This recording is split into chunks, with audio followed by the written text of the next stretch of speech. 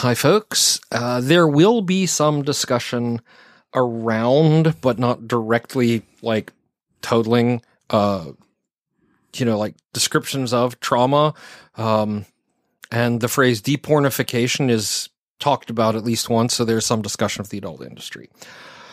That's, I think, the worst of it.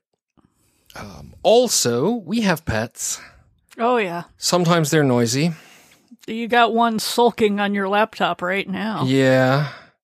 I'm occasionally petting him so he doesn't decide to throw everything off the desk. So there may be loud noises in the forms of hounds or cats or swearing, because we swear a lot. It's true. Particularly that cat in particular. Yes. When he gets hangry, it's he punishes everyone. And sometimes the kittens just jump on legs and climb up, and there's screaming. So yeah, there's that. Welcome to Productivity Alchemy episode 171.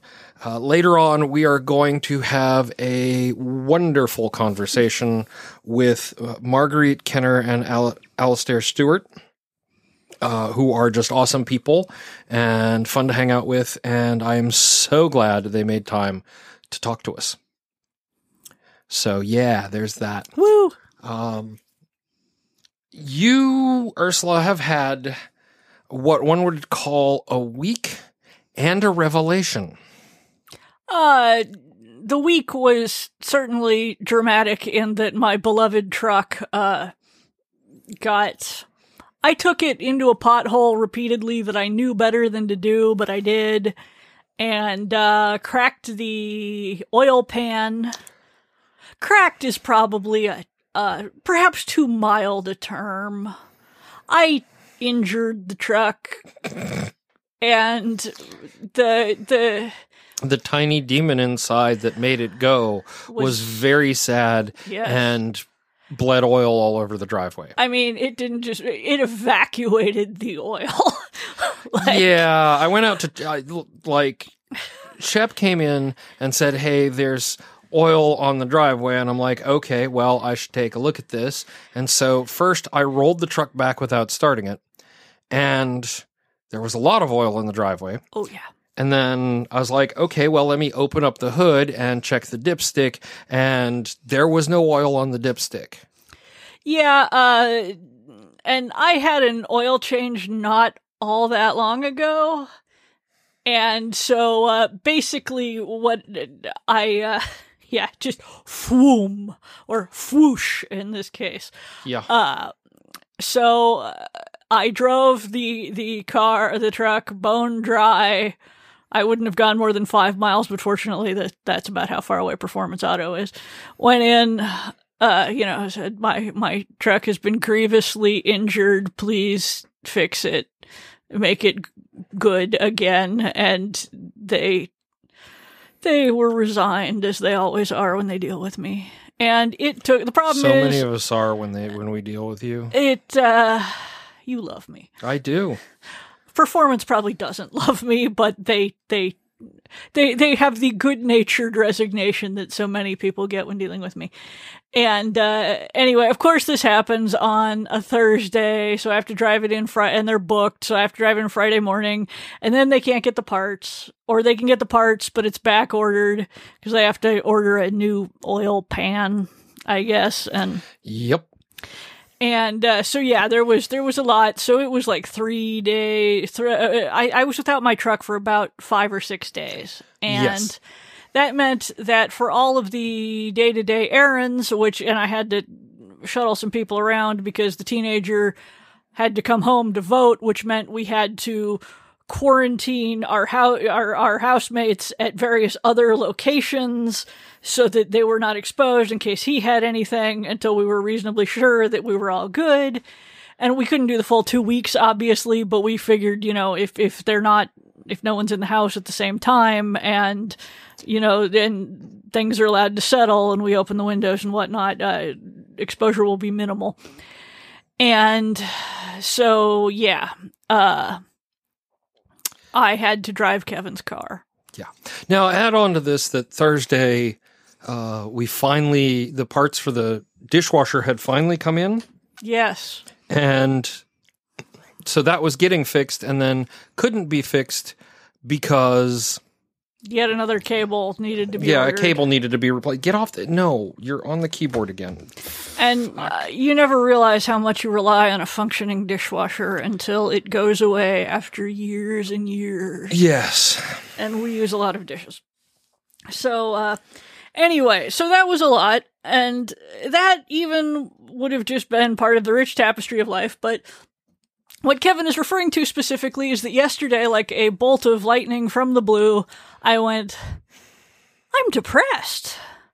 And this was startling because I am not prone to depression. I have had one serious bout of depression after my divorce, which I sort of tried to power through. Never try to power through. Don't. Yeah. Moved across the country. Yeah, just don't. Terrible thing to do. And so had a nervous breakdown, of course, because that's what happens when you try to power through that shit. And then I was in a very deep hole. It took a while to get out. And I was like going, I haven't worked on any of my side projects. I have no enthusiasm for it. I haven't moved mulch in ages. I'm not feeling gardening, even though the weather's nice. All I want to do is sleep and play video games, and my sleep cycle has gotten really out of whack. Oh, boy. And then I realized these are the symptoms of me with depression, or more accurately, to refine it as I was thinking, yes. These are the symptoms of me when I am medicated for depression. Specifically. Yes. The first time I went on meds, they totally saved my bacon, but also sleep schedule completely, left to my own devices. I will stay up till 5 and sleep until noon. And just no, enthusiasm, except, I'm not even feeling all that much enthusiasm for my job, but I do my job because it's that, or, I starve and die in a ditch next to Walmart. And I was like, wait a minute. It isn't that I am a terrible person who never finishes my projects and leaves them abandoned. It's not that I am a horrible slob. It is not that I am, that I have lost all joy in the universe. I am actually depressed. The world has finally gotten me. 2020, and it took a while. I just want to point that out. Oh, yeah. No, it took. Yeah. It took a lot. The politics and the pandemic and everything finally got through the my naturally ebullient personality and heavily medicated. Yes. Well, yeah. And the thing is, I'm still basically medicated for depression. I would not necessarily seek further treatment as such. I feel like I am medicated for what I have. It's just before I was medicated for what I didn't have, because with the ADD and the anxiety, I no longer needed the anxiety med as much, but I wasn't going to do anything till we were out of the pandemic, because that's not really a thing you want to screw with when you're stuck at home and, whatnot. And also the world. But now I'm like, wait a minute, I think I'm actually depressed. And honestly, the weird thing about this is that, and as my friend Shepard said, why are you so chipper about this? This is a mental health issue. And I'm like, yes, but it's a remarkable relief to go, wait, it's not me. The bank of serotonin is an overdraft. There's nothing wrong with me. It's just the neurotransmitters aren't there right now because of the world. Yeah. So I'm actually much more cheerful now that I know I'm depressed, if that makes any sense. Because depression doesn't usually make me sad as such. It makes me just tired and not interested in things. I mean, there are many different symptoms to clinical depression, chronic depression. Yeah, and it presents differently in all kinds of people. So I am not a sad depressed. I am a very tired and uninterested depressed. Yeah, apathy, general apathy. Yes. Yeah. And I mean, I feel like, so actually knowing what the hell it was, I felt like weirdly energetic and did a bunch of stuff today, because I was like, this is stuff I can get done, and I don't really want to do it, and I've been like not even putting off doing it, I've just had no interest in doing it. But that's because the serotonin is borked. It doesn't matter how I feel about it, because how I feel about it is wrong because of the serotonin. So yep. I will do the thing, which meant that I matted and hung a bunch of art. And, which in the grand scheme of things accomplishes, not that much. But then, it wrote words, stuff. So I'm very cheerful because now I know I'm depressed, if that makes any sense. No, it makes an awful lot of sense. And that is, I think, one of the great myths of chronic or clinical depression. Yeah. Is that that means you're sad and you're mopey. It doesn't necessarily present that way, but because everybody thinks in terms of, the mopey goth kid in high school, I'm so depressed, or an actual sadness, depression, like that sort of thing. That's what you associate it with.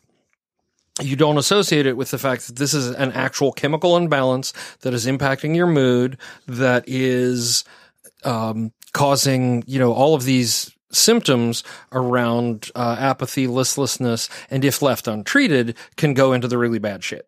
Yeah. Right? And it's an interesting thing to say, to be like, okay, I realize it's not so much I realized I'm depressed as I realized I am what I am when I'm medicated for being depressed, if that makes any sense. And this isn't something I can up my meds on. There's only one viable dose of this particular drug, ironically. Oh, yeah. So I am on the heavy-duty Effexor, which is prescribed for anxiety, which is why it worked so well. But now that the ADHD meds have largely taken over the anxiety, I was feeling like I was over-medicated, and now I'm depressed. I'm like, no, I'm doing great. For your particular neurochemistry. Yeah. And a lot of it, I get, I'm pretty sure it's SAD, seasonal affective disorder, whatever. I will be less alive until spring, and then spring will hit and I will suddenly be like a dynamo of planting enthusiasm, mother of God, that will terrify all within range. I hide in my office and live in fear of hey, can you help me move something? Lots of gardeners, lots of people who are really into gardening have this. If you, Monty Don, who does Gardener's World, who is extremely famous gardener in Britain, has been very open about his problems with SAD, and I'm sure it's much worse there.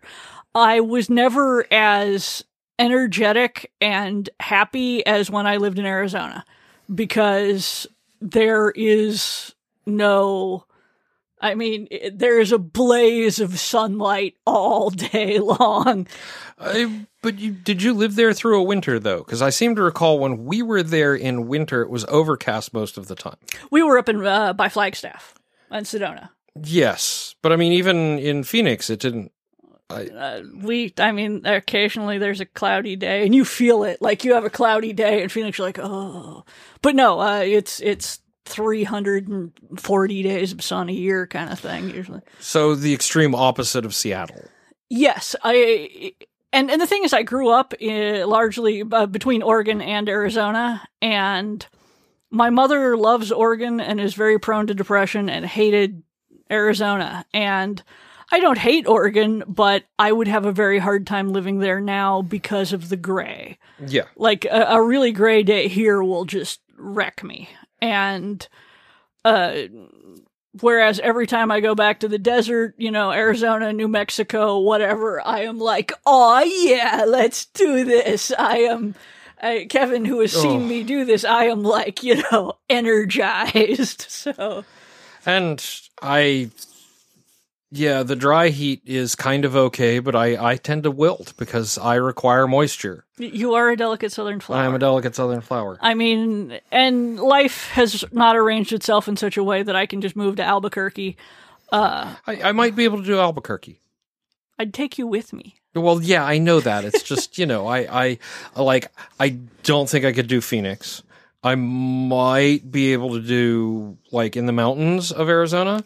And the thing is, I would want to do Tucson, which is south of Phoenix. Yeah, which I've never been to, so I don't know. It's lovely, but it is, it's Sonoran Desert. You are out in a land that wants to strip the flesh from your bones. And I love it so much. I need a very special breed of chicken. Yes, but they have lots of chickens there. Oh, yeah. I mean, yeah. You'd be getting, Dad kept chickens when he was down there, and he got them from his Latino coworkers who were like, here, take some chickens. Yeah, because, I mean, many of my breeds that are more for this climate or colder would have real problems. Yeah. And even there are some breeds you can't keep here that you like we would love to keep the Icelander chickens. Oh but my God, die, they're so pretty. know? Yeah, but they would die. It's just too hot. Too hot for them. Even the winter is almost too warm for them here. Yeah. So, but and my ideal place to live would be the desert, but life is what it is, and that's okay. I am capable of finding things to love about anywhere I have lived. And I have found a lot to love about North Carolina, and I should probably set up one of those damn sad lamps. Or more importantly, I should have Kevin set it up. Because the problem with the depression thing is that one of the very hardest things to do is anything that will make yourself feel better. Like, yes. I could, when I am depressed, I can feed the dog, I can change the cat's litter box, or whatever. I can do something for Kevin, but go turn on this lamp. It just feels like such indulgence and also such a trouble. And part of that is that if I don't ever do it, then I don't have to face the fact it doesn't work and there might be something worse wrong with me. There's a lot to be said about holding out that kind of hope, but... Oh, I'm going to have to go buy a lamp, and I know just the one to buy. And yeah, we'll make this happen. Okay, if you want to do it and set it up so that I'm like, cooking under it when I'm napping or something, that would actually probably be very healthy. Yeah. You have my blessing. Do it. Make it happen. I have just been instructed, ladies and gentlemen, and other people. Sorry. Ladies, gentlemen, and those who identify as neither. Yes.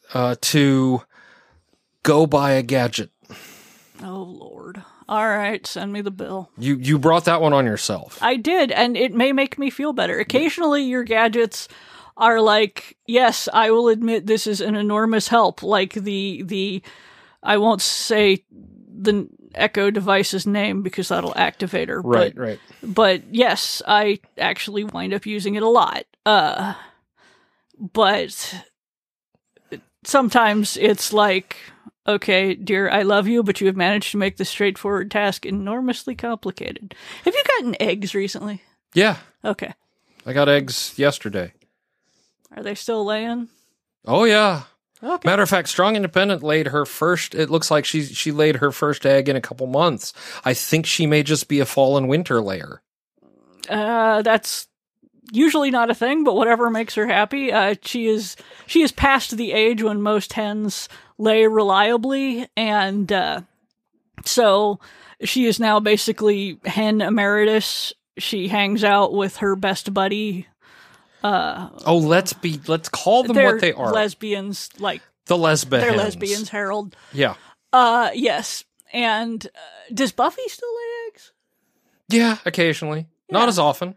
And Buffy's substantially younger, but they've just basically settled into, I will lay an egg every now and again, and the rest of the time I will hang out with my girlfriend, and when I get a good treat, I will chuckle them over, which is the noise that roosters make to get hens to come over. Wait, are you thinking Buffy or Becky? Whatever. No, not Buffy. Becky. Becky. Becky the Specky. Yeah. The speckled Sussex. The one that Strong Independent has the thing. I don't know if she's still laying. It's hard to tell because there are a couple who lay brown eggs and then the bluish green eggs from the leg bars, and then just all of a sudden, boom, bright white, like incandescent white, and I'm like, oh, it's Strong Independent. Yeah. Even Tater Tots eggs are at least I can tell Tater Tots eggs because they're brown eggs, but they're smaller than all the other eggs. Yeah. So, yeah.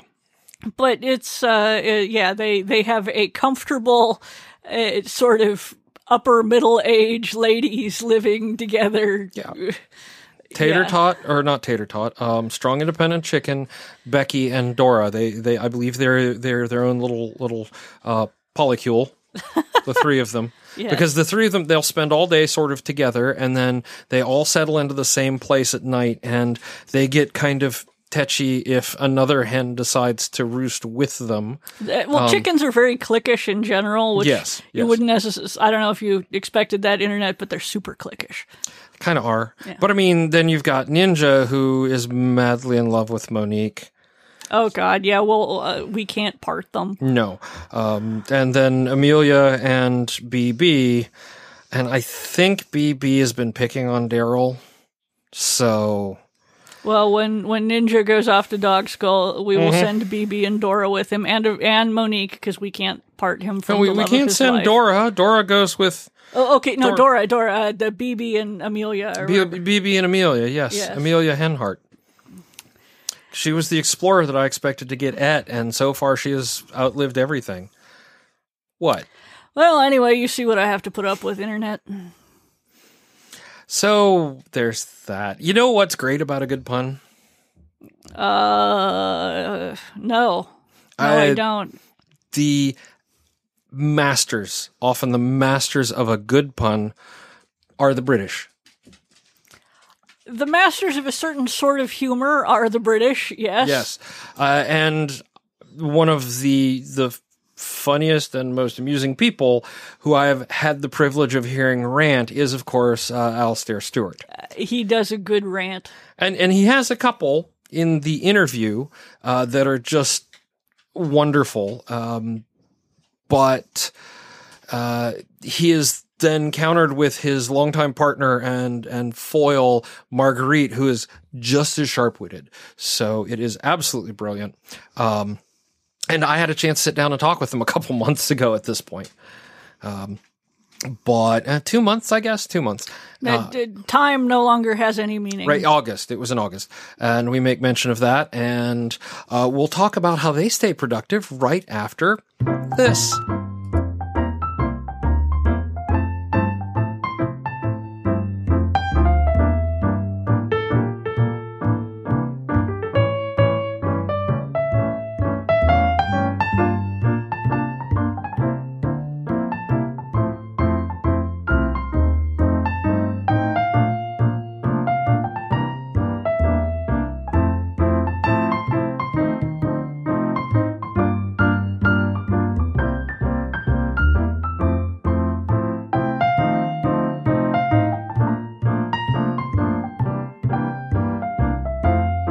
Hi, folks. I am here with my friends Marguerite and Alasdair, and I am very excited to have them on.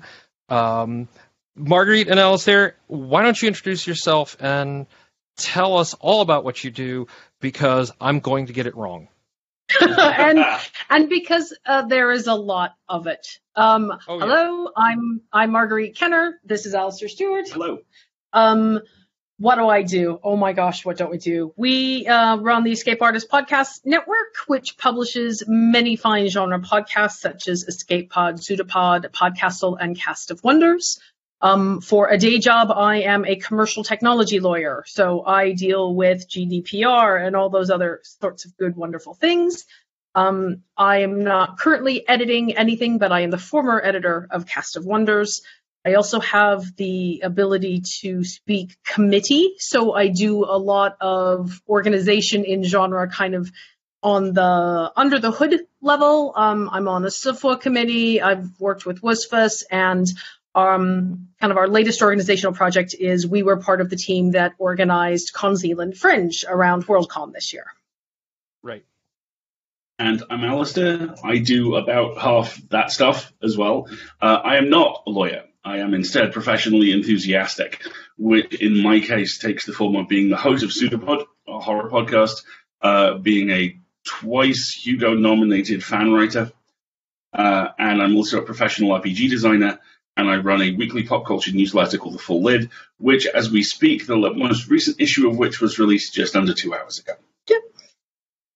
Which is probably going to be a little different, considering I think we're like 2 months from actual air date. So, folks, go check out August's Full Lid. It's a good one. Friday at 5. It's pitched for the work week is over. Have something nice in your inbox for a change. The tagline is literally email, but good.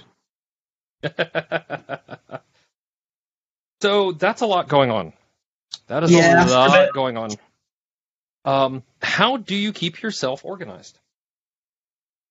You want to start with this Yeah, one? I'll start. Daily to-do lists for a start. And in my case, that takes the form of some form of exercise in the morning, breakfast, write the list of the things, know full well that you will not do all of them. The other thing which keeps me alive is I have a notebook for everything. Everything. Yeah, we have field note subscriptions. There are boxes and boxes and boxes of field notes in our household. So what we both tend to work out of is a variant of the Traveler's Journal, where you have like a leather-bound system that you can put notebooks in. And the version which I find works really well for me is I have a bullet journal in the front, which is also dated, and then I have Party in the back. Party in the back. It's like an organizational mullet, where that's where I make all the notes and write the words that are good. Yeah, I'm similar. I'm a big fan of the list. That's the first thing we do in the morning after, exercise, breakfast, make list for the day. I tend to use a bunch of different tools. If it's okay to kind of go ahead and start talking about that. Yeah. So EA uses Trello pretty extensively because it's a good collaboration tool for multiple teams. And that's where we keep a lot of the EA goals, targets, meetings, reminders, sorts of stuff. On a personal note, for our kind of household stuff, we use Toodly-Doo, which is an online. It's basically a checklist. You can build a list and reschedule things, and we use that. We share it between the two of us for stuff like this is the grocery list, and remember to pick up that prescription kind of stuff. We live on the outskirts of London, and when we are not in COVID, I commuted into London about 2 hours each way. So I spend about 4 hours a day commuting. So a lot of my organizational tools are manual as a result. I have a traveler's notebook, so I will keep a manual calendar as well as my electronic calendar. Because I usually have like 4 or 5 or 6 different calendars. And so it's useful for me to be able to look and write what I need to remember. I am a kinesthetic learner. That's how old I am. If I write something down, I will remember it. So that's why I manually keep a to-do list and a calendar, because that's what helps me stay organized. And that's sometimes what I can access on the tube or on the train. When I can't pull up my phone or get a signal, I can look at a physical calendar a lot easier. So there's actually a name for that, kinesthetic learner. That's what I was always told it was called. It's the same way whenever I study or learn something. If you have to write something, as that's an important part of your process, I was told it was called kinesthetic learning. Same way when I went to law school, I have to take my manual notes, but then I have to type them to clean them up. And that the process of those two things is what drills it into my brain. But I reach for pen and paper by default because I am an old. I am just as much an old, and also all my notes for the podcast are on pen and paper because no one wants to hear clickety, clickety, clickety, clack while I'm talking to you. That's part of it, yeah. Right? We get that a lot with streaming. Alasdair streams on a regular schedule, and I moderate. And we've had a couple of comments about, you need to get softer touch keyboard. So I'm like, yes. Yes, we do, because we share an office. I can highly recommend the Logitech, the new Logitech Ergo keyboard and trackball. They've done wonders for my wrists, and they don't sound incredibly large. So I just saw that Logitech released some new stuff, and we need to upgrade the peripherals. So, ooh, shiny. Nice. I'm a huge fan of Logitech stuff anyway when it comes to peripherals. So yeah, and the fun bit is the new trackball. It has a built-in tilt base, so you can change the angle at which your hand goes on it. Ooh, nice, sexy, and it's cheaper than razors. Cheaper? Well, I don't know about that. This is a $125 trackball, but it's also 2-device Bluetooth and rechargeable, so you're not throwing batteries in it. You're just plugging it into, in my case, I switch it between this machine and my work machine, and I charge it about once a week, maybe once every 2 weeks. Sexy. Yeah. That's really good. Yeah. Oh, I'm going to look into that. I have a new desktop. Well, I keep calling it a desktop. It's I've ever had. The laptop with a surfboard. Exactly. But when I, London went on lockdown the middle of March. Yep. And so most of us spent money upgrading our home working setups the first couple of months. And I moved from a desktop which was older than my relationship with Alasdair. It moved to the UK with me all those years ago. I like to build them sturdy so that they last a good long time, but it was time. So upgraded. Which is also what you did with Alasdair. Hello. Tall shelves. There we go. I like them big. Moving on. So upgraded to, this is an HP Spectre, which is a 360 laptop. So it has a tablet mode, which is really nice. But I just call it a desktop because that's where it sits most of the time. Because I also bought a 27-inch 4K monitor to go with it. Oh, yeah. I don't like the curved ones. I know lots of people find those really sexy, but all my work is on documents. So being able to do 100% resolution of 2 documents side by side is what I need. And I was really concerned with the curve interface. First of all, desk real estate. My desk is pretty small. And second of all, I thought the perspective shift with flat paper might be an issue. So this has been like the best money I've spent while I've been on lockdown. So much better than crappy commuter sandwiches.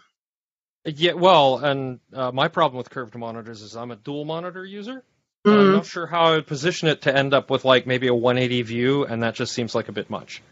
Like I already find with 2 flat screens, the far left of the left-hand screen, I don't use as much because I don't look at it. So I don't know what a 360 or what a 180 view would do for me.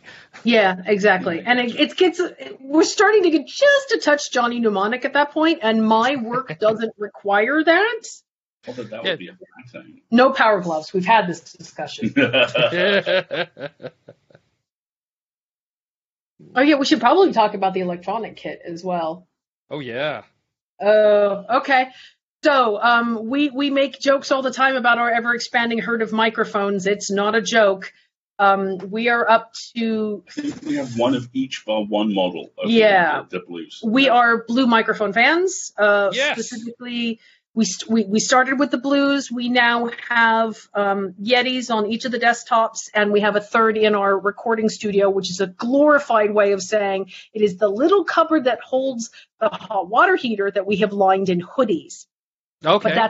But that's where our recording happens, and we're thinking about getting a fourth for the living room / the PS5 when it comes out, because we do stream gaming now, and we didn't want to have to just be on headsets when we were doing that. Though we do have good headsets. We have the Logitech G933s. Which started when Alasdair bought me this special edition Mass Effect Andromeda one for my birthday, and through a hilarious series of necessary exchanges, we wound up with 2. So he has a set and I have a set, but they're very good, solid Bluetooth pieces of gear, which we like. Alasdair's just moved to dual monitors when I upgraded mine to one big old monitor, and he's loving the ability to watch a movie at the same time as working because he can do that. I can't. I have 3 monitors here. This is the studio / my laptop monitor that I can switch to be dual monitors with my work machine, and then I've got another one up here, a second 4K. Work bought me a 5K monitor when I joined the company. Yeah. But that one is dedicated to to an Amazon Fire. I gotcha. And so whatever content I want, that if I can stream it through Fire TV, it's just click, there it is on that particular screen. Glorious. We are... Oops, sorry, go ahead. No, I was going to say, and also big blue fan here. I'm actually using the Blackout Spark XL. Mm-hmm. And then Ursula has a standard Spark XL. These are all the XLR Pros. Yeah. To a USB mixing board. So traditional... Oh, yeah. It's a little more pricey, but I love the individual control I can get over the different channels when we're talking. I didn't know they even made USB mixing boards because we've never.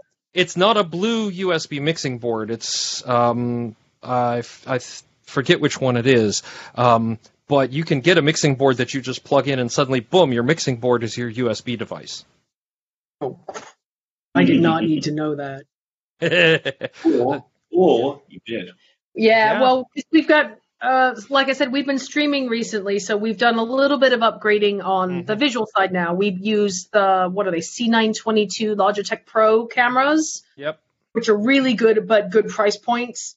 Ring lights, atmosphere lights, and I think this coming month, the green screen might follow us home and a light kit because we've been considering doing some experiments outside of video gaming with Twitch. We've talked about maybe, trialing the full lid as a live sort of experience. And we share an office.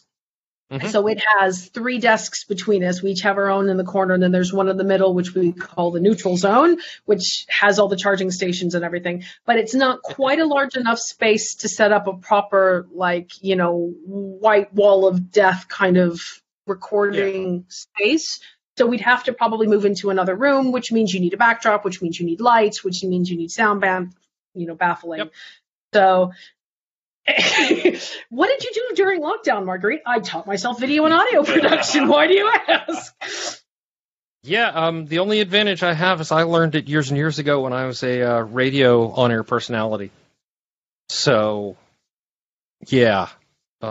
Just why you've got the nice shock mount. The Yetis come with decent tabletop mounts, which are a little more flexible.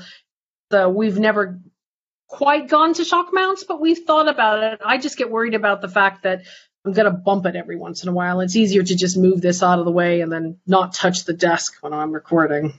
The Spark XL comes in a padded wooden box with the shock mount. Nice. And I'm suspending it from the blue arm. And I got to say, the blue arm is by far one of the best microphone arms, stands, whatever, that I've ever used.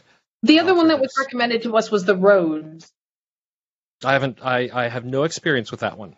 But they are a much higher price point, so I've been a little hesitant as a result. Yeah, and if you watch, sometimes you can pick up the blue arms, either a refurb or an open box return. I think one of these was an open box return, so I got it for like $10 to $20 off. Nice. I'll have to keep our eyes peeled for that. So, we're just going to wait for the siren to go by. Oh, yeah, it happens. Nothing can be done. Yeah, I'm very curious, and maybe, I don't know if this is going to bore people or not, but what do you do about mobile recording? Mobile recording has always been a bit of a challenge. We haven't done a lot of it, to be honest. It's one of the reasons we were looking at the Blue Nano back in the before times. Yeah. We looked at one of those, and Blue did something called a Tiki for a while as well, which was a small USB travel, which we thought about. Sound quality was That was my concern, is it seemed unidirectional, and we were concerned about that. Friends have let us borrow a Zoom HR before, which looked like it worked fine, but then the feedback we got on the recording was that it wasn't the greatest. That just may have been our personal inexperience. I'll be honest, most of our remote recording events have been with our other audio people or at podcasting events, and so they had really great setups. In very rare instances, I would just use the voice memo on the iPhone, it's a Tonka toy of an app. It does one thing, but you can't kill it. Yeah, right. I mean, they're pretty stable. We always tell people who want to get into podcasting or narration that start with your phone. You'd be surprised at how decent that is, and you don't have to pay any money for that at all while you want to practice. We don't have what I would call designated remote recording equipment. We've been very lucky to be in situations where other people have either provided it or brought their own equipment. But now that I've upgraded to a laptop and we have that option, when we get to go to remote events again, there will probably be a lot more experimentation with that, which would be fun.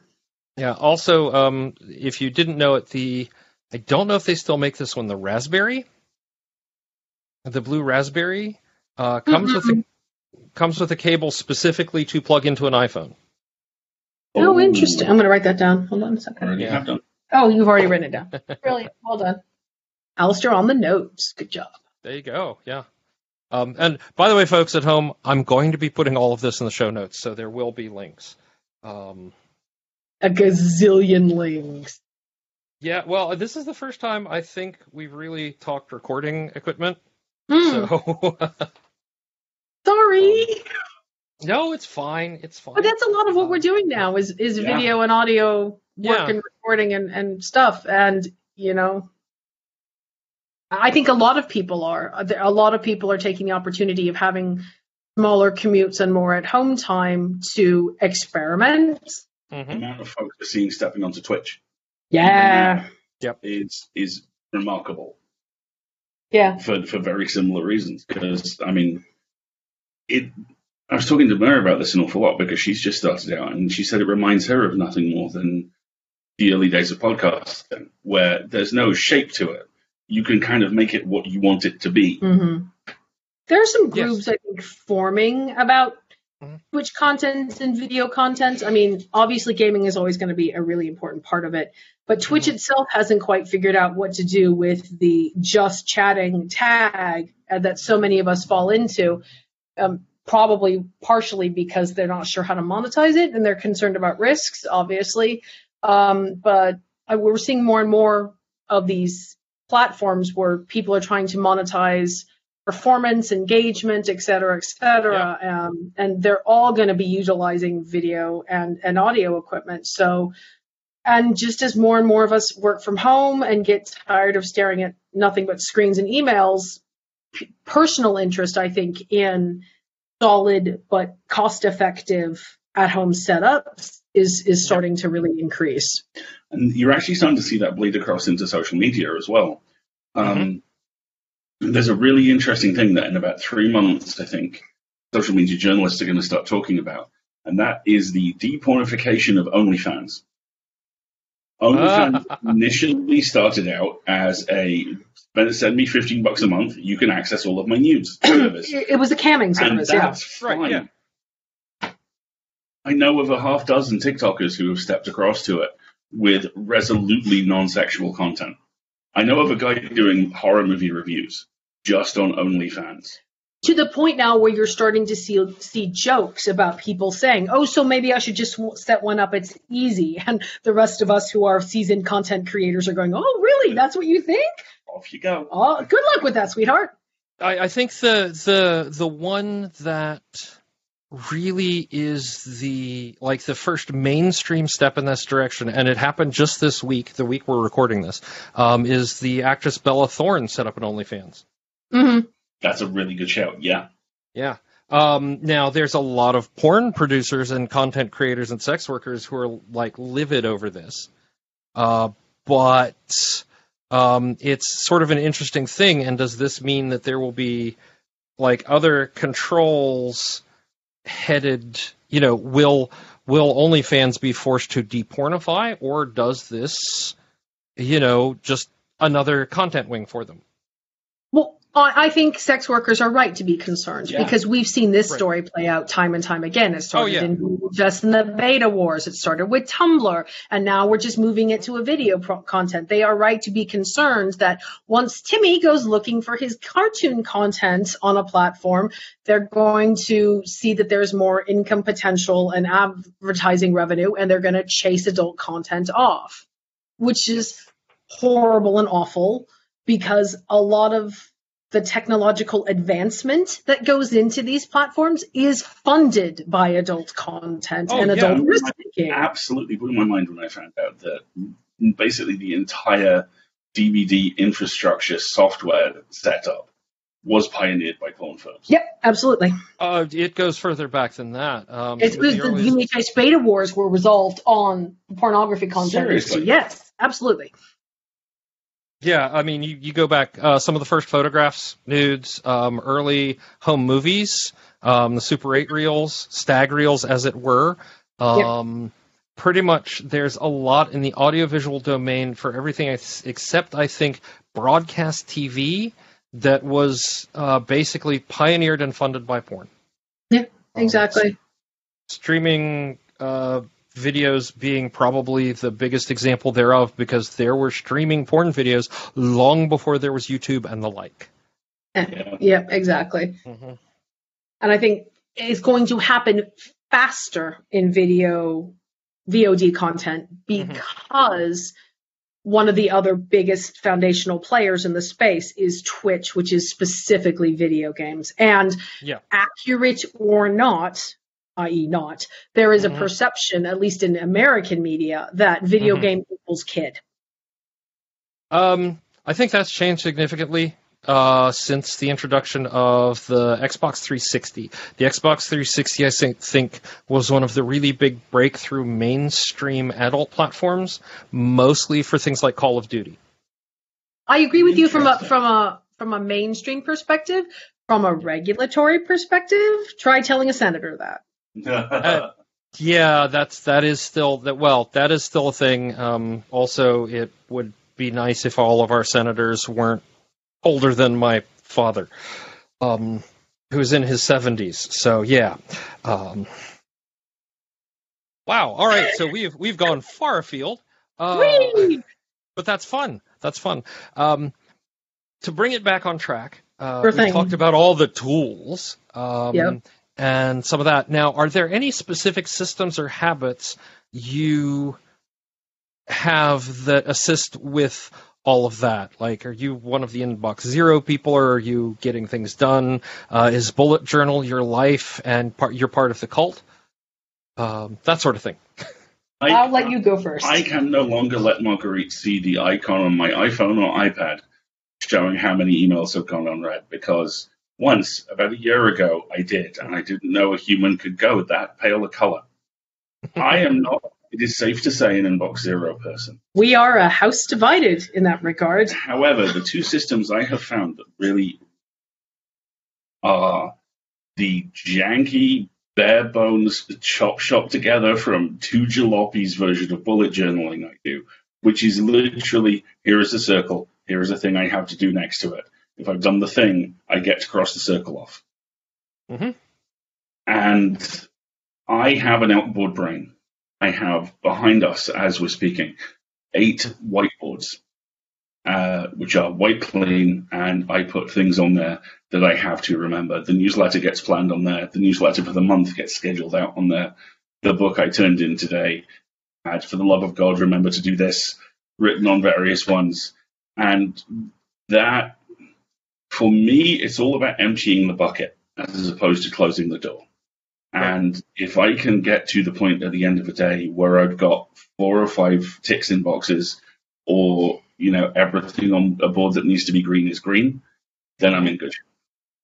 I have tried bullet journaling in the past, and I like the aesthetic of it. I like the aesthetic of it too much, to the point where the tidiness and the cleanliness of it leaps over into art project and not tool. And so I would, for a while at the beginning of the year, I was doing a monthly bullet journal spread where I was tracking things like, I was trying to keep track of how much fiction versus nonfiction content of podcasts I was consuming. I was kind of trying to track what episodes did I listen to, how many of them were fiction, how many were not. And I would do that on a monthly basis. But again, it turns into an art project. It doesn't turn into a tool for me. For me, a dot and a to-do list is enough. I have tried. I struggle a lot with prioritization, probably because we do a lot of things, and so it's hard to kind of do that running algebra.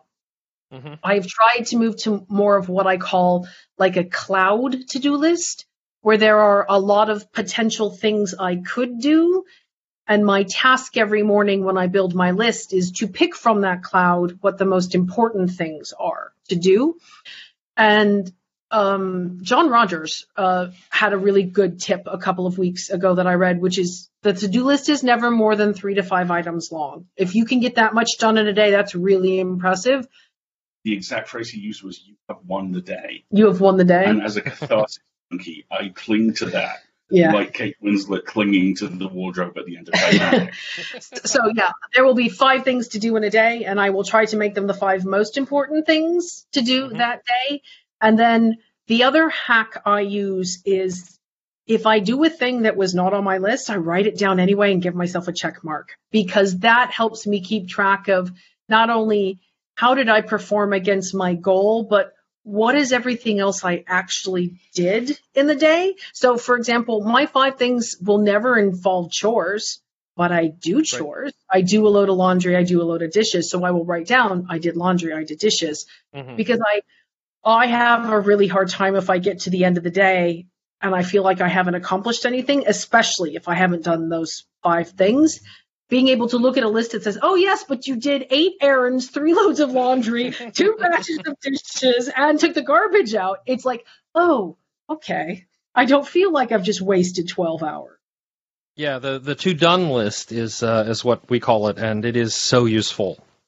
Done. I'll remember that. It's a good psychological hack for me. It's just like, no, you haven't been just playing Greedfall all day. That's what you're doing later because you finished all the 5 things on your list for today. The other thing that's a good hack that I've learned recently is meetings count as a thing. Oh, yeah. Because otherwise it's really easy to say, I need to do these 5 things, but I also have 6 hours worth of meetings. That it just becomes completely impractical, especially if I try to always do. A meeting is not just the hour it's scheduled for, but the half an hour before and the half an hour after, because it's the half an hour's worth of prep, getting your notes together, making sure your tech is working, and then critically and underappreciatedly, it is the 10 minutes you spend afterwards writing your notes, sending the follow-up, and just doing it right then and there. So that it's not, you get to the end of the day and you're like, wait, I have to do follow-up for 6 meetings and it's 8 o'clock and I haven't eaten dinner and there's 3 things left on my list. I'm not going to do it. And all that knowledge just disappears. Yeah, just drifts right out. For work, I do a little end of day summary. Everybody, it's sort of a cultural thing. It's not required, but several of us do it just to say, hey, here's what we did today. And I will put down if I had any meetings, even if I wasn't an active participant, but it was that, the company all hands where we're going to talk about last quarter's results. I was there. It was taking up cognitive space. It was on my second monitor while I was writing code. Yeah. Right. Sometimes I write my best code during those meetings because no one wants to interrupt because they're all pretending they're in the meeting too. I get a lot of cross-stitch done on group meetings sometimes. Any other systems or habits that are one of the things we picked up the end of last year is big, gigantic whiteboard paper. Oh, God, yes. Those, 3 foot by 2 foot sticky pads, they are on every door of our house. So there's one on the office door that says, these are the movies and TV shows that we keep telling ourselves we're going to watch. And then you get the wonderful catharsis of drawing the line through it and adding to it as things come up. We've got another one that we put together in April, which was EA's new 5-year plan. So Alasdair and I have owned EA we're currently in year 5. So it's time for the new 5-year plan, and we took some time over April to sort of break out what are the big events coming up, what do we want to do, and we've got a big whiteboard piece of paper with that with a whole bunch of little sticky notes on it. We broke out outlines for 2 potential audio dramas we've been considering on big sticky pads over the pantry doors. And I like them because they kind of confront you without being really aggressive. They're just there for, I have an idea, I'm going to write it down. I have another one that was my list for the things I'm actually going to do when I'm furloughed, like bake bread like everybody else gets to, but I didn't get furloughed in March. I got furloughed in June. So for the while, I was collecting all of those little honey-do list things. Mm-hmm. Yeah, big, giant white sticky pads. They're awesome. Now, have you, these are like the giant Post-it notes, right? Yeah, exactly. Yeah, okay. Now, do I have it handy? That's always the question.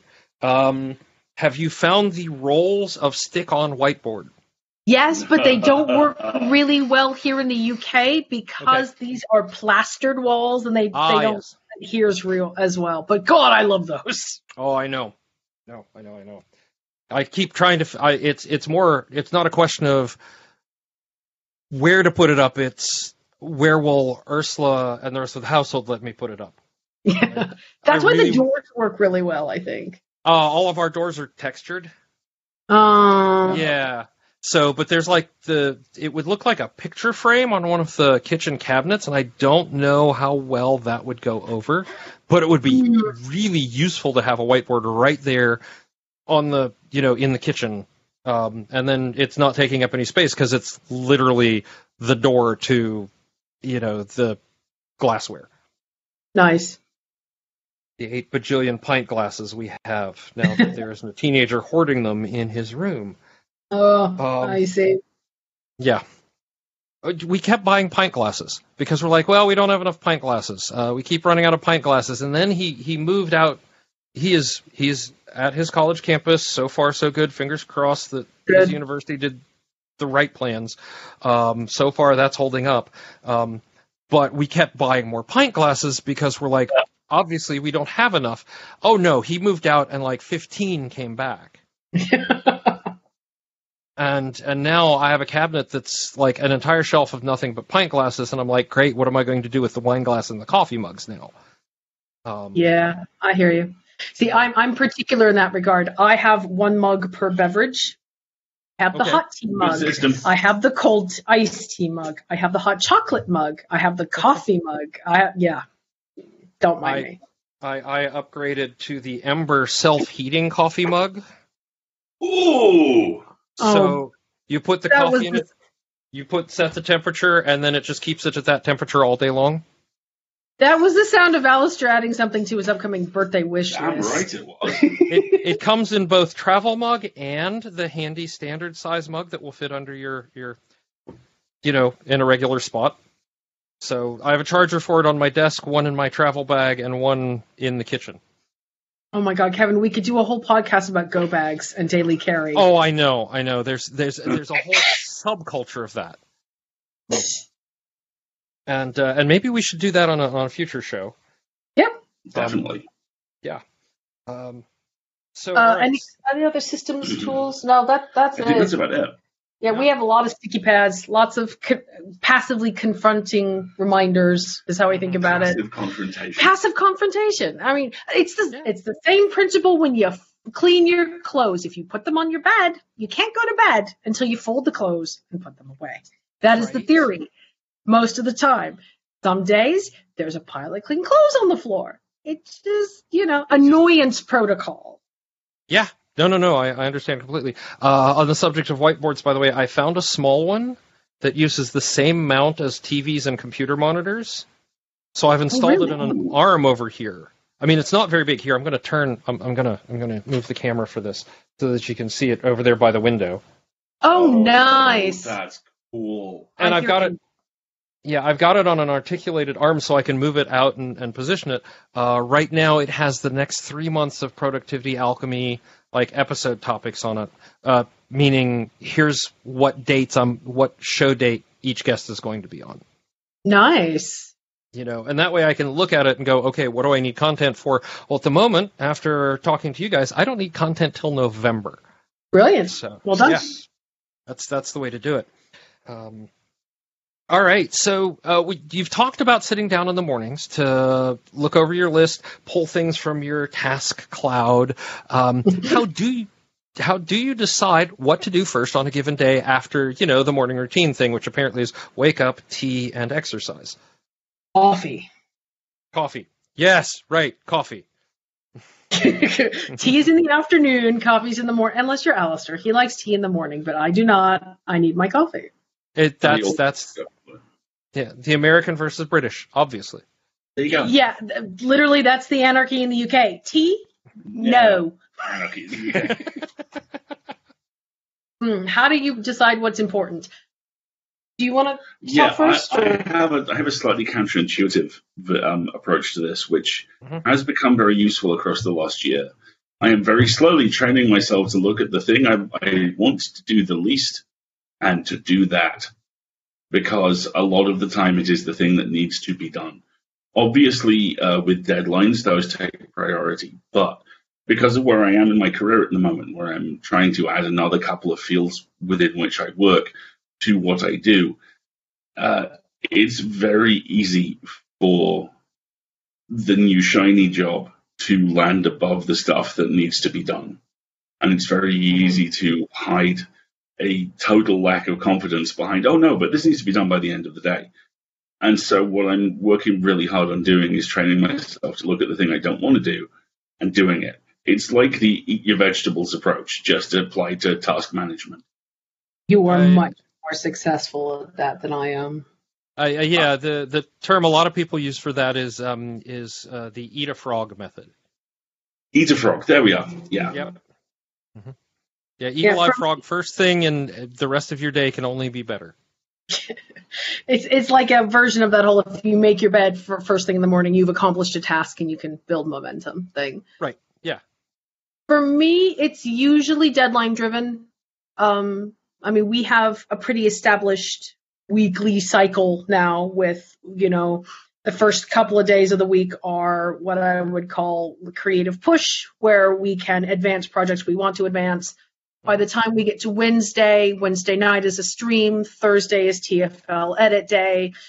Friday, I never schedule anything new. It's always my overflow space. It's what do we not get done in the week that we can try and wrap up Friday. The carrot being, if you can sweep up everything or if you've accomplished everything by lunch on Friday, then you can knock off early. Rarely happens, but it's a good carrot. Yeah, for me, it's usually deadline driven or things, especially earlier in the week. Like on a Monday, it's always, okay, what would be really great to get done this week? Let me start it now and let it build momentum. Yeah. I wish there was. There it is. Okay. Oh yeah, I'm not as good at it. I have this kind of mental block where I like inbox zero. I like all the little stuff tidied away before I start a big project. And it is really, really easy for that little stuff tidying away to take a day. And then Tuesday, I'm like, oh, but now there's a couple new things to tidy. And then it's Tuesday afternoon and I haven't started the big thing. I struggle with this a lot. Yeah. I am not as good as Alasdair about do the thing you got to get done first, and then you can devote your energy other ways. But I'm working on it. You do great. And I mean, as we're talking to you, about 2 hours ago, I handed in a project which was substantially smaller in word count this time last week than it was by the time I handed it in. And that's been the priority that has dominated the week. I've still got other stuff done. Yeah. And I've got it done because we're both getting very good at what needs to be achieved when. Right. Mm-hmm. So if we break that down into 4 or 5 small tasks and do one of those a day, it builds up into the full job by the end of the week. And I'm seeing a very marked difference between this and 10 months ago, where towards the end of last year, I was trying to shift from writing the full lid all at once, all the time forever, to scheduling it out. And it took about 3 weeks. And the moment I finally did it, and it's something I'm sure you find with the podcast, simply being able to know a little bit of what you're talking about next time means suddenly you have processing cycles, which means everything is a little bit easier. Yeah. Yeah. And it becomes more like a plan as opposed to just a happy accidents that snowballs. Yeah. In one case, there was a moment of panic when I said, all right, here's the interview through this week, and I've recorded my introduction. Now I just need to patch it in, patch the file together, and oh God, where is it? So yeah, I found it. Good. I found it, and cloud backups for the win, and everything turned out okay. But there was that moment clutching of do I have to go back and re-record everything and remove all references to this thing because I don't have it anymore. Always a moment of panic there. Yeah. Yeah. Okay. Now we get a fun question. At least I think it's fun. Before we get to the last two questions, which can be heavy and or fun depending on your point of view. So, what is the best advice you've been given or would give someone else? you get to go first on this because this was the hardest question as far as I was concerned. In terms of advice I've been given, there are two pieces which have always lodged in my brain. And one is several people have told me at various points that everything I write, regardless of what format it's in, has a period where the engine is cold. It's normally the first 300 to 500 words is basically me stepping into the car on a cold morning, turning the engine on and waiting for the heater to fire up. And about 500 words in, I wake up and it takes off. And there's a piece that went in today, which Marguerite very kindly edited for me, which is exactly that. The first 500 words are competent, and the back 500 words fly. In fiction terms, there is a piece of advice that haunts me that a friend of mine told me a very long time ago, which is he had this on a postcard because we were members of a writing group at the time, and we do readings, and he'd get to me, and I'd read it, and he'd go, very good, just one thing. And he'd hold up this postcard that would say, where's the bad guy, Al? And what it taught me was ultimately the thing which led me to do a lot of gaming design work, which is I am very, very good at world building. And I'm sufficiently good at world building that I tend to paper over character conflict. So one of the things I always try and ask myself is, where's the bad guy? And now increasingly with the novel I'm circling back around to revising, would every character agree on who the bad guy is? Yeah. That's a good one. In terms of advice I'd give other people, it's really two pieces, and they're both kind of Tony Robbins level generic. The most obvious one is this: you can do it. That any job can be chopped up into small, manageable sections. Persistence can break down very nearly everything. I've done work in very small spans of time I did not for a second believe was possible. They did. And I learned from them. And also, this isn't mine, but it's something which I've really held very close across the last few months, in particular with COVID-19. There's a tweet that surfaces fairly regularly, and all it says is, you need to learn to forgive yourself for doing whatever you have to do to get through this. And the ambient level of stress everybody is experiencing and has been experiencing since March is somewhere between 0 and all the time. Yeah, there's no in between. No, exactly. Yeah. And it throws everybody off, and you're having to deal with it all the time. I remember when all this first broke, the first couple of months, going out shopping, I would have a sufficiently huge adrenaline dump when we came back that I'd lose 2 hours. I will now stare blankly into space. And that doesn't happen anymore. But the thing which I think really, really needs to be articulated is everyone is going to have coping mechanisms to get through. I hesitate to say this year because it is an arbitrary measurement of time to get through the current global situation. Yep. As long as they're not hurting anybody, including you, they're fine. Yeah, keep doing it. Especially here in the UK, where right now the Prime Minister has decided to fat shame the entire population as a coping mechanism, at the same time as offering economic incentives for people to go out and eat in unsafe environments. We've had a lot of conversations with friends about, there are so many worse things you can be in this life than overweight. If you are happy, if you're not a racist, if you're kind, their health and weight have nothing to do with one another, and you need to do what you need to do to be happy and healthy and sane. And if that involves cheeseburgers, then I will be the first to absolve you. It should also be pointed out that the government campaign to encourage people to go out to restaurants has, with no shred of irony, been released under the slogan, "Eat out to help out." And this is on gigantic posters everywhere in the country. Much to our amusement. The issue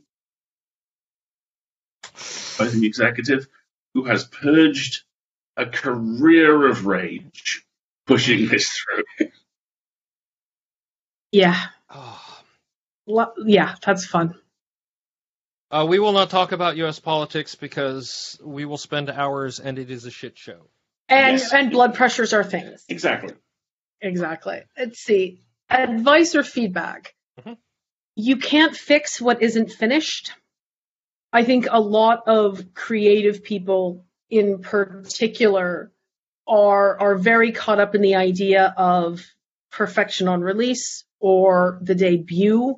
And I say that with kind of capital letters because this perception and this commercial support behind the idea that the first thing you release to the world has to be what you will be known for forever and a gigantic success. You come from the software space. I work in the technology space. We are used to iteration. Yep. Just get it done, and then we'll make it a little bit better next time, and then we'll make it a little bit better next time. Perfect is the enemy of the good.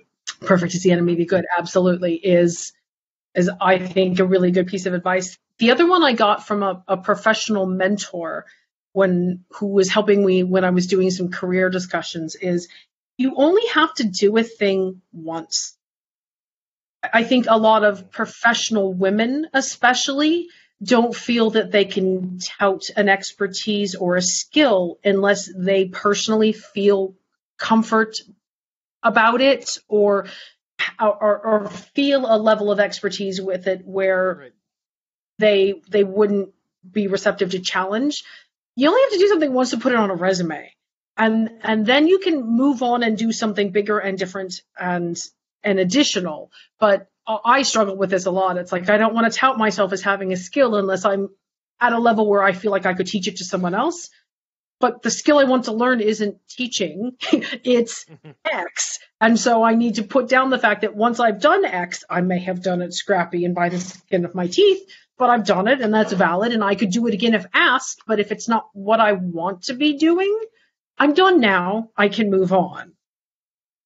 If I could count, if I had a nickel for the number of people in tech who wrote 3 lines of hello world code and then put down they were an expert in a language on their resume, I would be able to buy all the caviar my cats want. I get it. Driven behavior too. Yeah. I think men are especially encouraged to blag, to use a British term, to blag about it. And I think women culturally are reinforced not to blag about it. And that would be a piece of advice I give professional women. If you've done it once, how about this? Look at who's in the White House. Do you honestly think you couldn't do better? Yep. Why the hell are you not trying? Come on. And again, I think that does come from a position of privilege. I have to acknowledge that. A position of comfort and support and ability to take risk. But from an internalized emotional perspective, it can be quite useful for someone else to say, no, honey, you've done that. Is that what do you want to still do it or do you want to do something else? You want to do something else? Great. Put that down. Go do something else. Yep. And some of that ties into fear of failure, which is I think a very generational thing. But yeah, you've done it. Move on. Yep. Do it again if you're asked or paid to do it. Yes. All right. Are we ready for the sad but generally easy question? I feel so. I feel good about these. Okay. Why are they sad? Because we're talking about failure. That's the last 2 questions. The first one we talk about is failure. I'm a big. You're familiar with Howard Taylor's Maxim 70, right? Yep. Mm-hmm. Yep. Failure is not an option. It's mandatory. What's important is what you do after. I'm paraphrasing, and Howard corrected me when I interviewed him. So yeah. Nice. So, I have the challenge coin in my pocket as a reminder of that. The question is, how do you deal with failure or when you miss a goal or something important? You want me to start with that? If you want to lead off, great. I learned this lesson the very, very hard way, and I learned it through gaming. I used to make very, very elaborate plans in role-playing games, and I could not cope with their failure to survive an encounter with the enemy, and I spent a great deal of frustration and tears and anger, and I eventually had to teach myself, and again, it was this mentor that I had, who introduced me to the concept of the growth mindset. the idea that every encounter has something you can learn from it, and that failure is the assumption.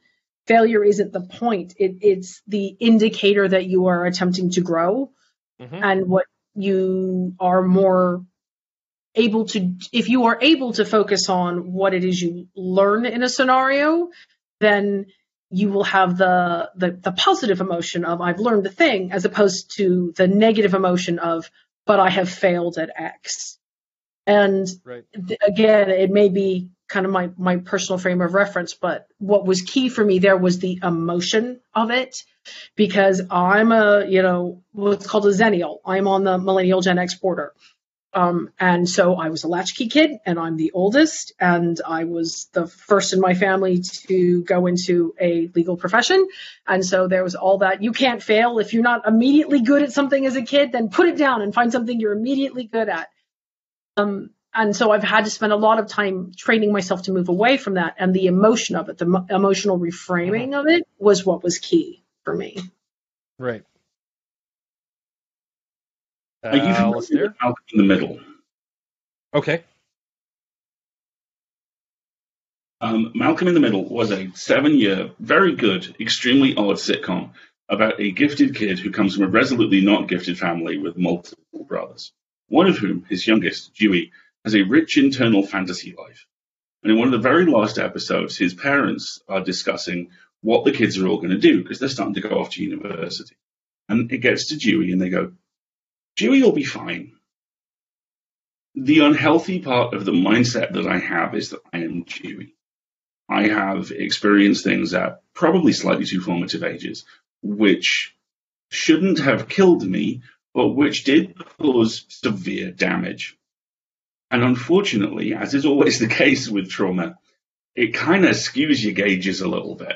Because what happens is some awful shit happens and you go, that was awful, but I'm not dead. And there is this little voice in the back of my mind that very perkily tends to go, but you're not dead. Like, thumbs up.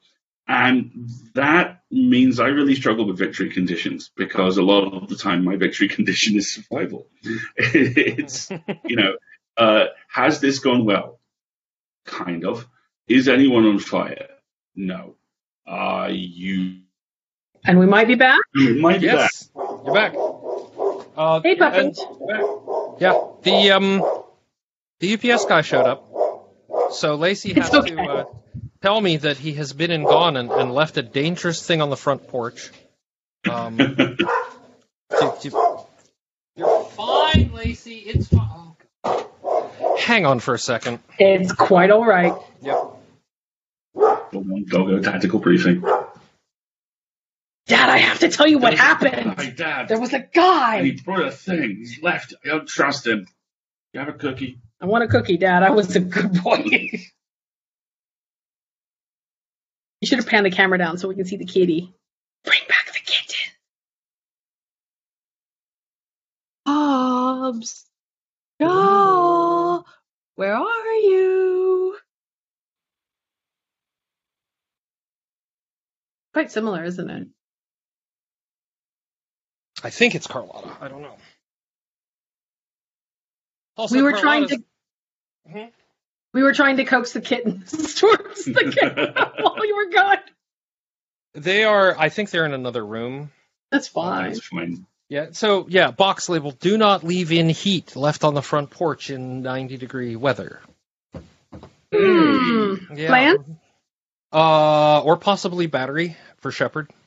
Oh, okay. There we go. Don't know. Brought it inside. All right, we were talking about how Alasdair's victory condition was skewed. Yes. Yep. Basically, my victory condition is skewed enough a lot of the time so that if it will do, I count that as a win. Mm-hmm. And that's one of the things I'm working really hard on training myself to not do. Because from a professional point of view, that's really unhealthy. And there have been instances where, as a freelancer, people have gone, we're going to pay you a pittance, and we're actually going to end up asking for half of it back. And I'm still going, okay. And that's not sustainable. And I'm getting much better at dealing with that. The thing which I've actually found is really useful with celebrating victories is a rule that Marguerite has instigated with money, which she taught me, which is that 90% goes towards things that it needs to go towards, and 10% goes towards you. And that whatever you need to spend that money on, you spend it on. This is why about 20 feet away from us at the other end of the apartment, there is what I like to call the astronautics wing, which includes, amongst other things, a Lego space shuttle, the Lego International Space Station, and a 2.5 meter tall Lego Saturn V. Yes. Ooh. Because I think we'll come on to this point a little bit more, but celebrating victories is just as important as dealing with failures.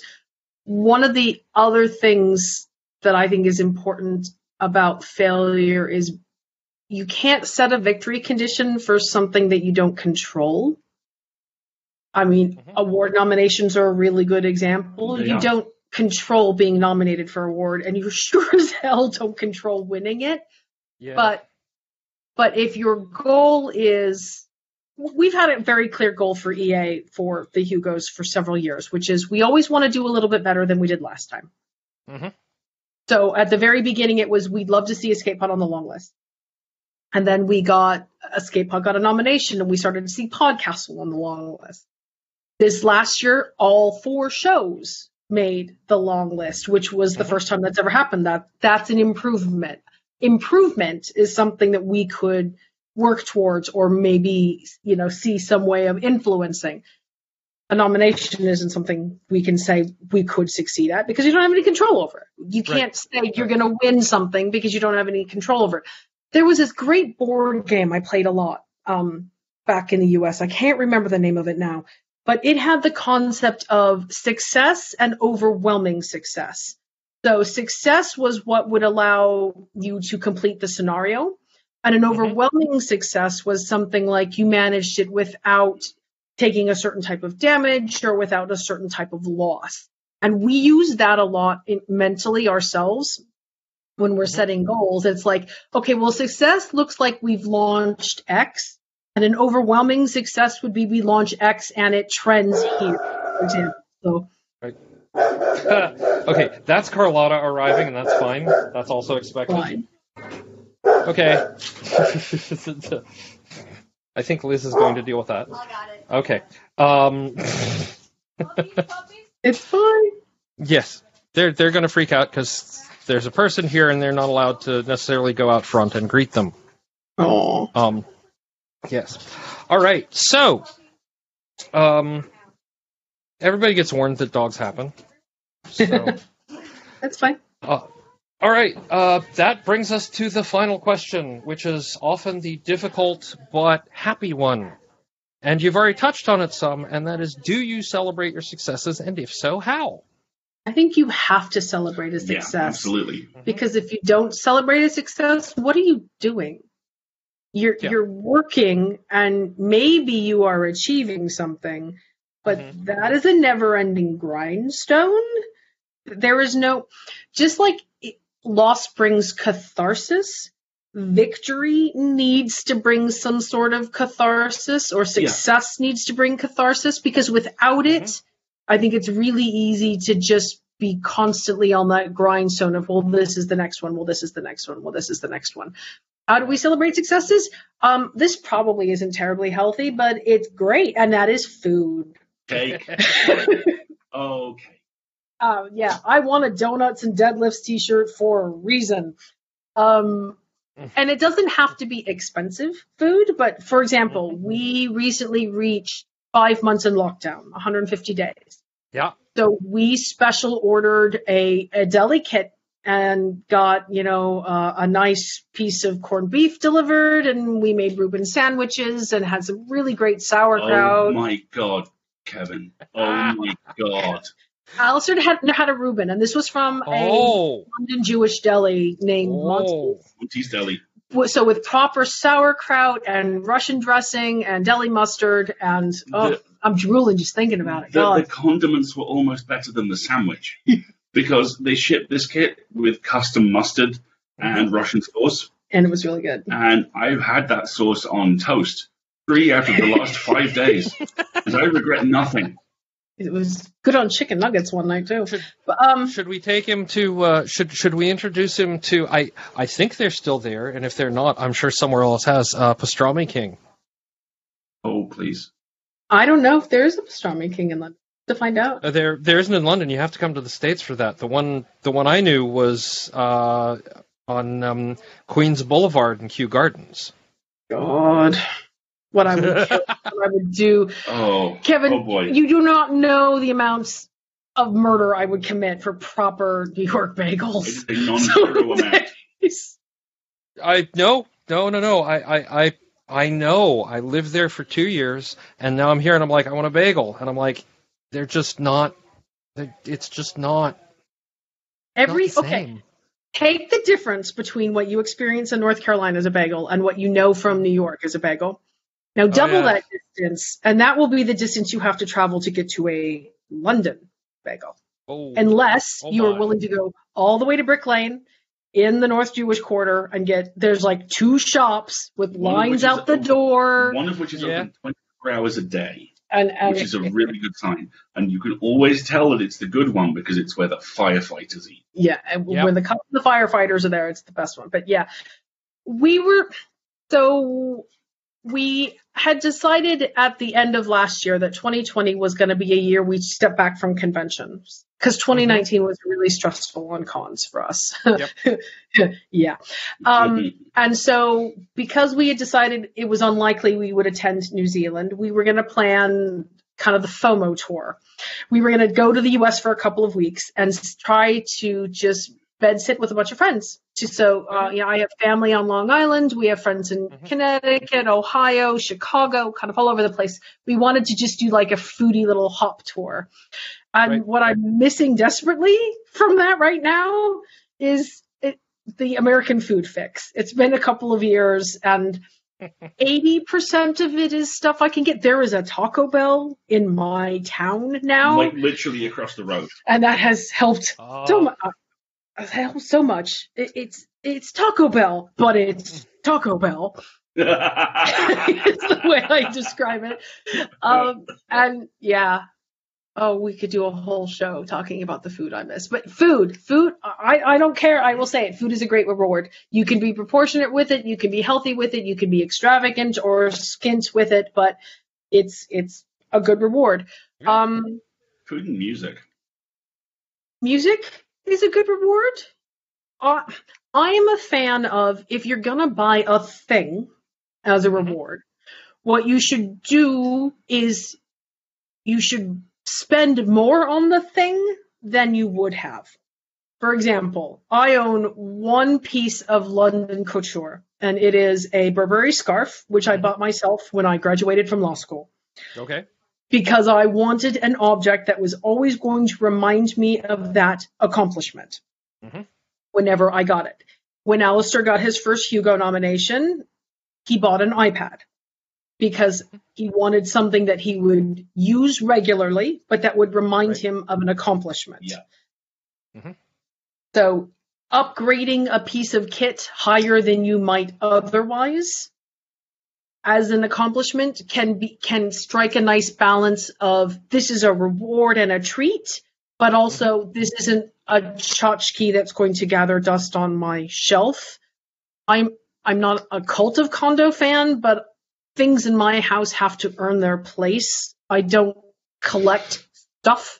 I'm a big fan of the Alton Brown approach to multitaskers. If it doesn't do several things, if it only does one thing, it does not belong in my house unless it's a fire extinguisher. That's the exception. So I like my rewards to be functional and maybe a little bit souped up as a result. Which is why I bought a size queen monitor.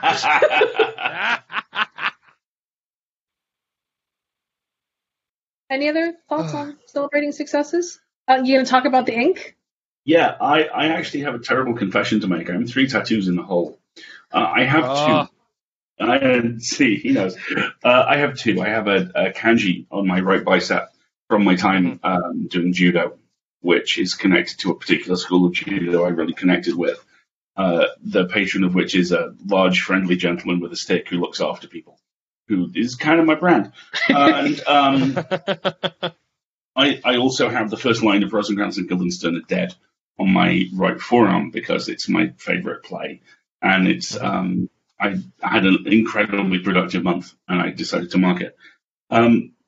There are other tattoos I want. We actually have my engagement ring designed. You just haven't ever gotten around to having it put on my skin. Kind of like we haven't ever gotten around to getting married either. All that too. Yeah. You know, there's a Superman crest. That We're needs to busy go people, Kevin. I'm busy. I understand. And the thought of planning a wedding gives me the heebie-jeebies. in a country where evil dukes really do. Yeah, exactly. Let's not even start talking about UK matrimonial law. Anyway. But that's something which I'm hopeful in the next couple of years I can start working towards, actually clearing stuff off that list, because I find them tremendously rewarding for the exact same reason as Marguerite was talking about, with by over the kind of level you would normally go for. Because every time I look at my forearm, I go, yeah, that was the month I wrote 190,000 words. This is 3,000 words and it's due in 2 weeks. I'll be fine. Yeah. You know, the kanji reminds me of a particularly awful time in my life which stopped. and the fact that it stopped is great and makes me incredibly happy. I know you want to get one for 10 years at Pseudopod now. Yeah, we have been talking quite a lot about getting some tentacles on one of my calves to mark 10 years at Pseudopod. And the idea is if we can design it right, just to add another sucker for every year after that. Something like that. Yeah, we'll talk about calf tattoos after we wrap this up, because I've full knee to ankle, both legs now. So Nice. And my tattoo artist, we finally have guidelines, and they make everybody else's guidelines outside of, say, hospitals and dentists. Don't fall over again. Kevin's telling me about his tattoos. Yeah, so I can go get more tattoos. We a little bit of that cut out. We finally have guidelines. For things like tattoos that are almost, if not as strict as, say, my dentist or going into a hospital. But I can get tattoos again. So my next appointment is next week. Nice. Exciting. Yeah. And I've been working with my artist for a long time now. We won't do the math. I was gonna say, don't do math. Yeah, that. Yeah. It's a thing. So, but yeah, no. Believe me, I am the one for important and superfluous tattoos. Some of mine are, and some of mine aren't. Yeah, because you have 2 or 3, I think, at this point that you'd like. Yeah. Then you'll start thinking about more, I'm sure. Undoubtedly. Yeah. Yeah, I know exactly which one was the 13th, because out of all of them, the 13th is a 13 that was tattooed on my arm on Friday the 13th. So you get 13 tattooed on Friday the 13th. That is, it's lucky, and so I figured if my 13th tattoo happened to coincide with all of that, then there we go, and that's when I stopped counting. Fair. Works. Yeah.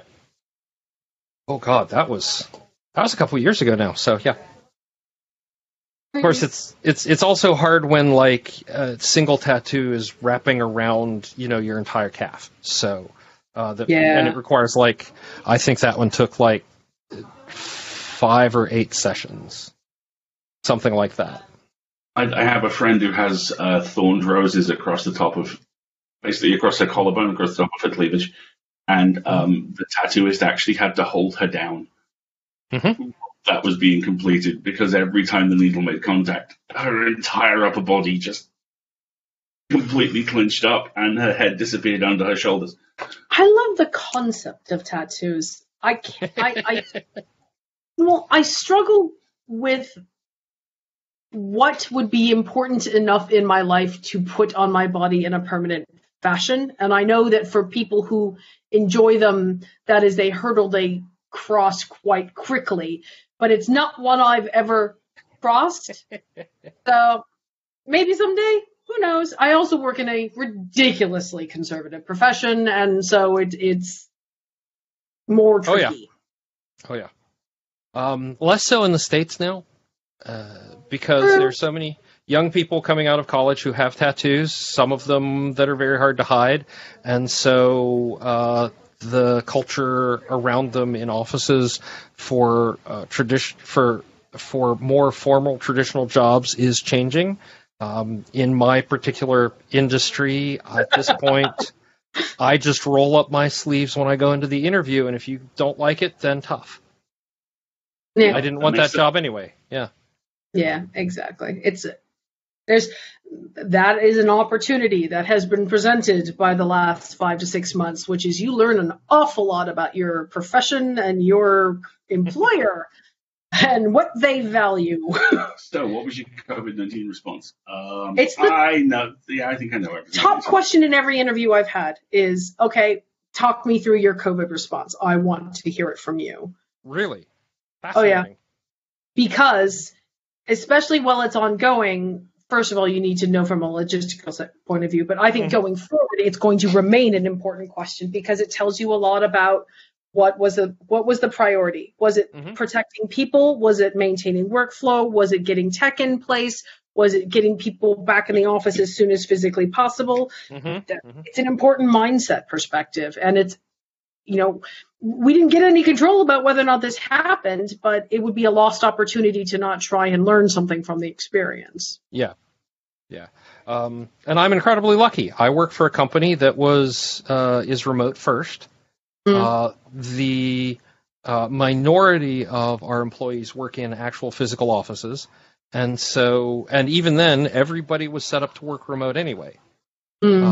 So the office was more of a luxury sort of thing than a lot of other places. And so for us, I'm not going to say it was seamless, but it was a very smooth transition from, we have some people in offices and we have everybody else working from home to, okay, we all work from home now. It's just like, we made an announcement, we all work from home now, and everybody was like, okay, we already have all the stuff. Yeah, see, I work in London in the law, and a lot of, to say it's conservative is an understatement. The amount of reluctance and resistance that has always existed to eroding the FaceTime assumption. People didn't have a choice, but when you start hearing people talking about, oh, well, it's over now, come back. It's like, but I've been doing this successfully for 5 months, and I've been more productive because I'm not commuting 4 hours a day. And that's why I think it's an important interview question, because if people say, oh, we're just going to go back to business as usual, it's like, okay, you've just communicated that as a business, you are not willing to innovate and to take advantage of opportunity and to look at the realities of the new situation. You are very much focused on a mindset, and you're not going to change that. Thank you. Good day, sir. I will not waste any more of your or my time with that. And meanwhile, I'm hearing, at least in the Valley, which, I predicted this was going to happen, some very large firms are just like, you know what? Why are we paying all of this in commercial real estate? We don't need offices. That is the next stage. And that's the stage which a lot of people are talking about, the government in this country being utterly terrified of. Yeah. Because their largest backers are city landlords. Exactly. No. Yeah. And in the Valley, it's the other swing of the pendulum from the boom days where we all needed our foosball tables and our free meals. Yep. I think the risk there is all of those employees are going to go, okay, so you've taken away all my perks and I'm working from home. Fine. Are you increasing my salary? And when that answer becomes no, then we're going to have a whole nother different discussion. And it's going to be very interesting. One of the advantages to the company I work for, although our headquarters is technically in San Jose in the Valley, our actual incorporation and our founding, our original headquarters is in the Netherlands. Okay. So we're actually incorporated in Europe, not in the EU, I guess. But has that whole Scandinavian European mindset about it. So the perks were just that, perks, but they weren't in lieu of healthcare or salary or things like that. Because you have those nationalist support systems as an assumption in some countries and not in others. And so in the States, we have an amazing healthcare plan, and at least within limits of the U.S. system. And we can discuss that further after the show. But we're also paid, we're paid fair for what we do, even though we do it from home. It's not, we're going to pay you a little less because you don't have an office. Yeah. And that's been an incredible experience, but I noticed that it also has a lot to do with the leadership of the company having come from that culture where... Yeah, of course, very much so. Mm-hmm. Yeah. Very much so. Yeah. So that's everything. I think so. Yeah. So, what do you want to... Where do you want our people to find... our people, to find you online? There's a couple of places which they should check out. My website is at alasdairstuart.com. Would you spell it? ALASD as in Derek, AIRSTU as in Uncle, ART. .com. My Twitter account is at Alasdair Stuart, spelled the exact same way. My newsletter can also be accessed via the website, and there's an archive on there and also a sign-up form. And you can find our podcasts at escapeartists.net. Yep. Yay. For me, probably easiest is Twitter. I'm at Legal Valkyrie. I don't blog regularly, but I'm on Twitter far more than I should be. We have a joint Instagram account, Kenner Stuart. That's KENNERSTUART. And we are on Twitch through EA Podcasts as well on Wednesday nights. Alasdair is serializing bedtime stories. Currently, it is T. Kingfisher's Wizard's Guide to Defensive Baking as of the time of recording. Folks, people have shipped our sourdough starter with Bob. There is fan art. They're called Bungus. It's adorable. We just received a wizard's hat for our sourdough starter. Yes, someone has sent us cosplay for our sourdough starter so that they can dress up as Bob. We'll talk after we're done recording, because, Okay, that's brilliant. That's fantastic. Have you told Ursula any of this at this point? No. Oh, Kevin's going to have so much fun with it. So much fun. Yeah. Yeah, I think that's probably the best places to find us. Actually, if you go to EA Podcast on Twitch, there is what's called a streamer link, which is this great way of rounding up all the places you can find all the things we do in all of our shows, because there's a lot. Yeah. Oh, yeah. Believe me, I understand that one. Awesome. Keeping your identity like in links and boxes and being able to articulate what you do for whom and where is becoming more and more of an online identity these days. Have you found Linktree yet? Yes, we have one. Yeah. We have a Linktree? You made a Linktree. Yes, we have a Linktree. I think that's what the streamer link is, The streamer link is a Linktree. Yeah, okay. So there you go. All works out. Thank you so much. Of course, thank you. Yeah, no, this has been so much fun. And for the people at home, we'll be right back after this.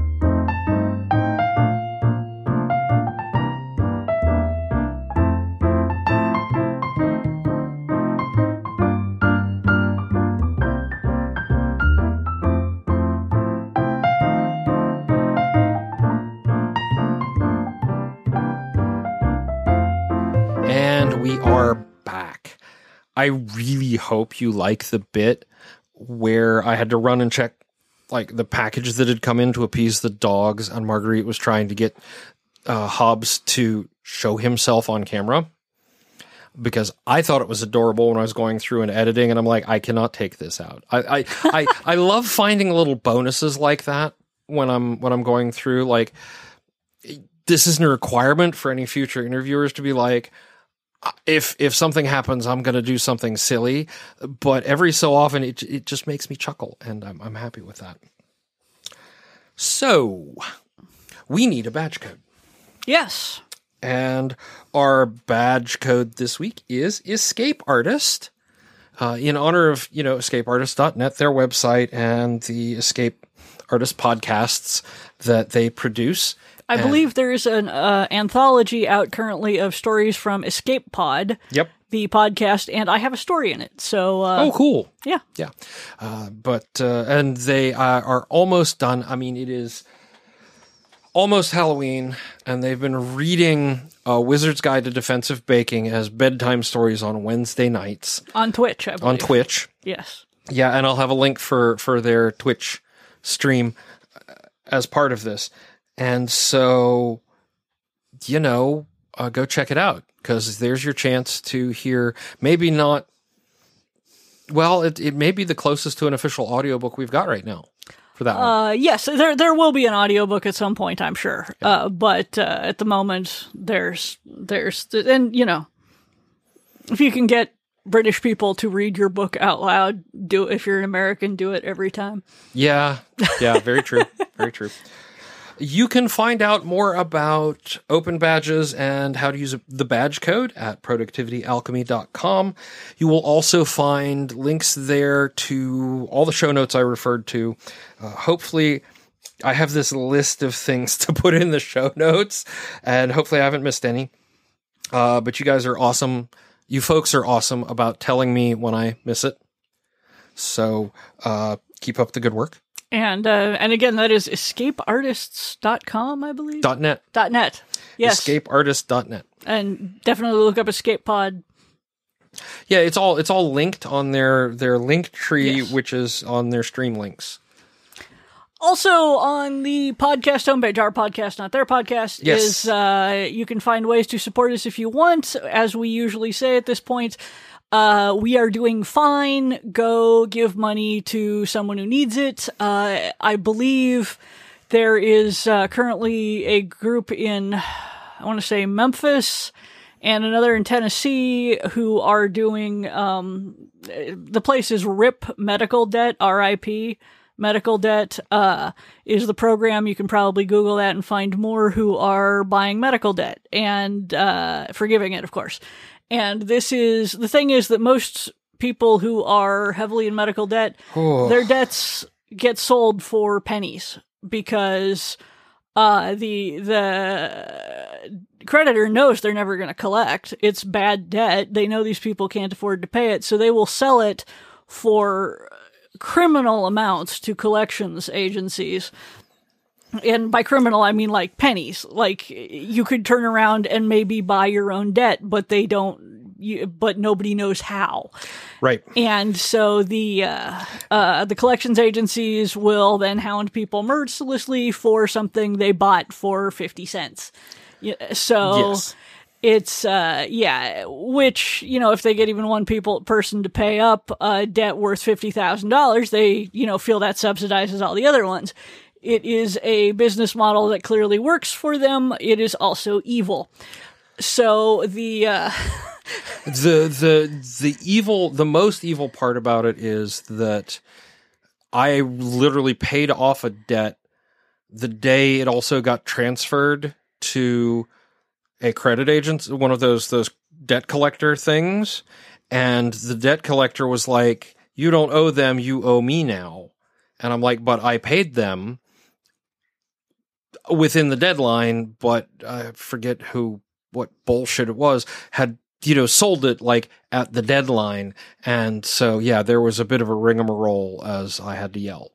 Yeah. So you got it sorted though? Oh yeah, I got it. This was years ago.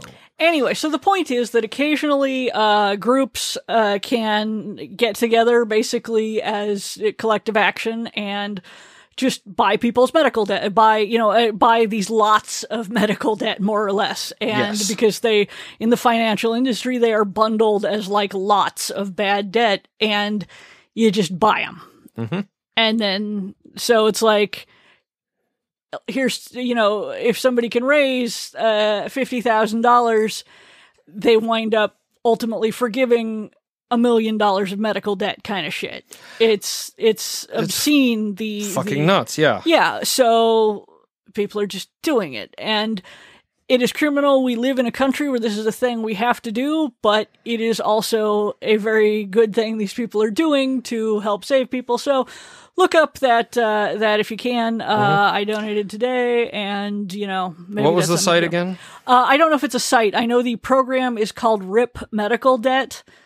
I'll be linking that in this. Yeah, look it up and see if Yeah. you can track it down. But anyway, I was a Twitter link that I followed. So yeah.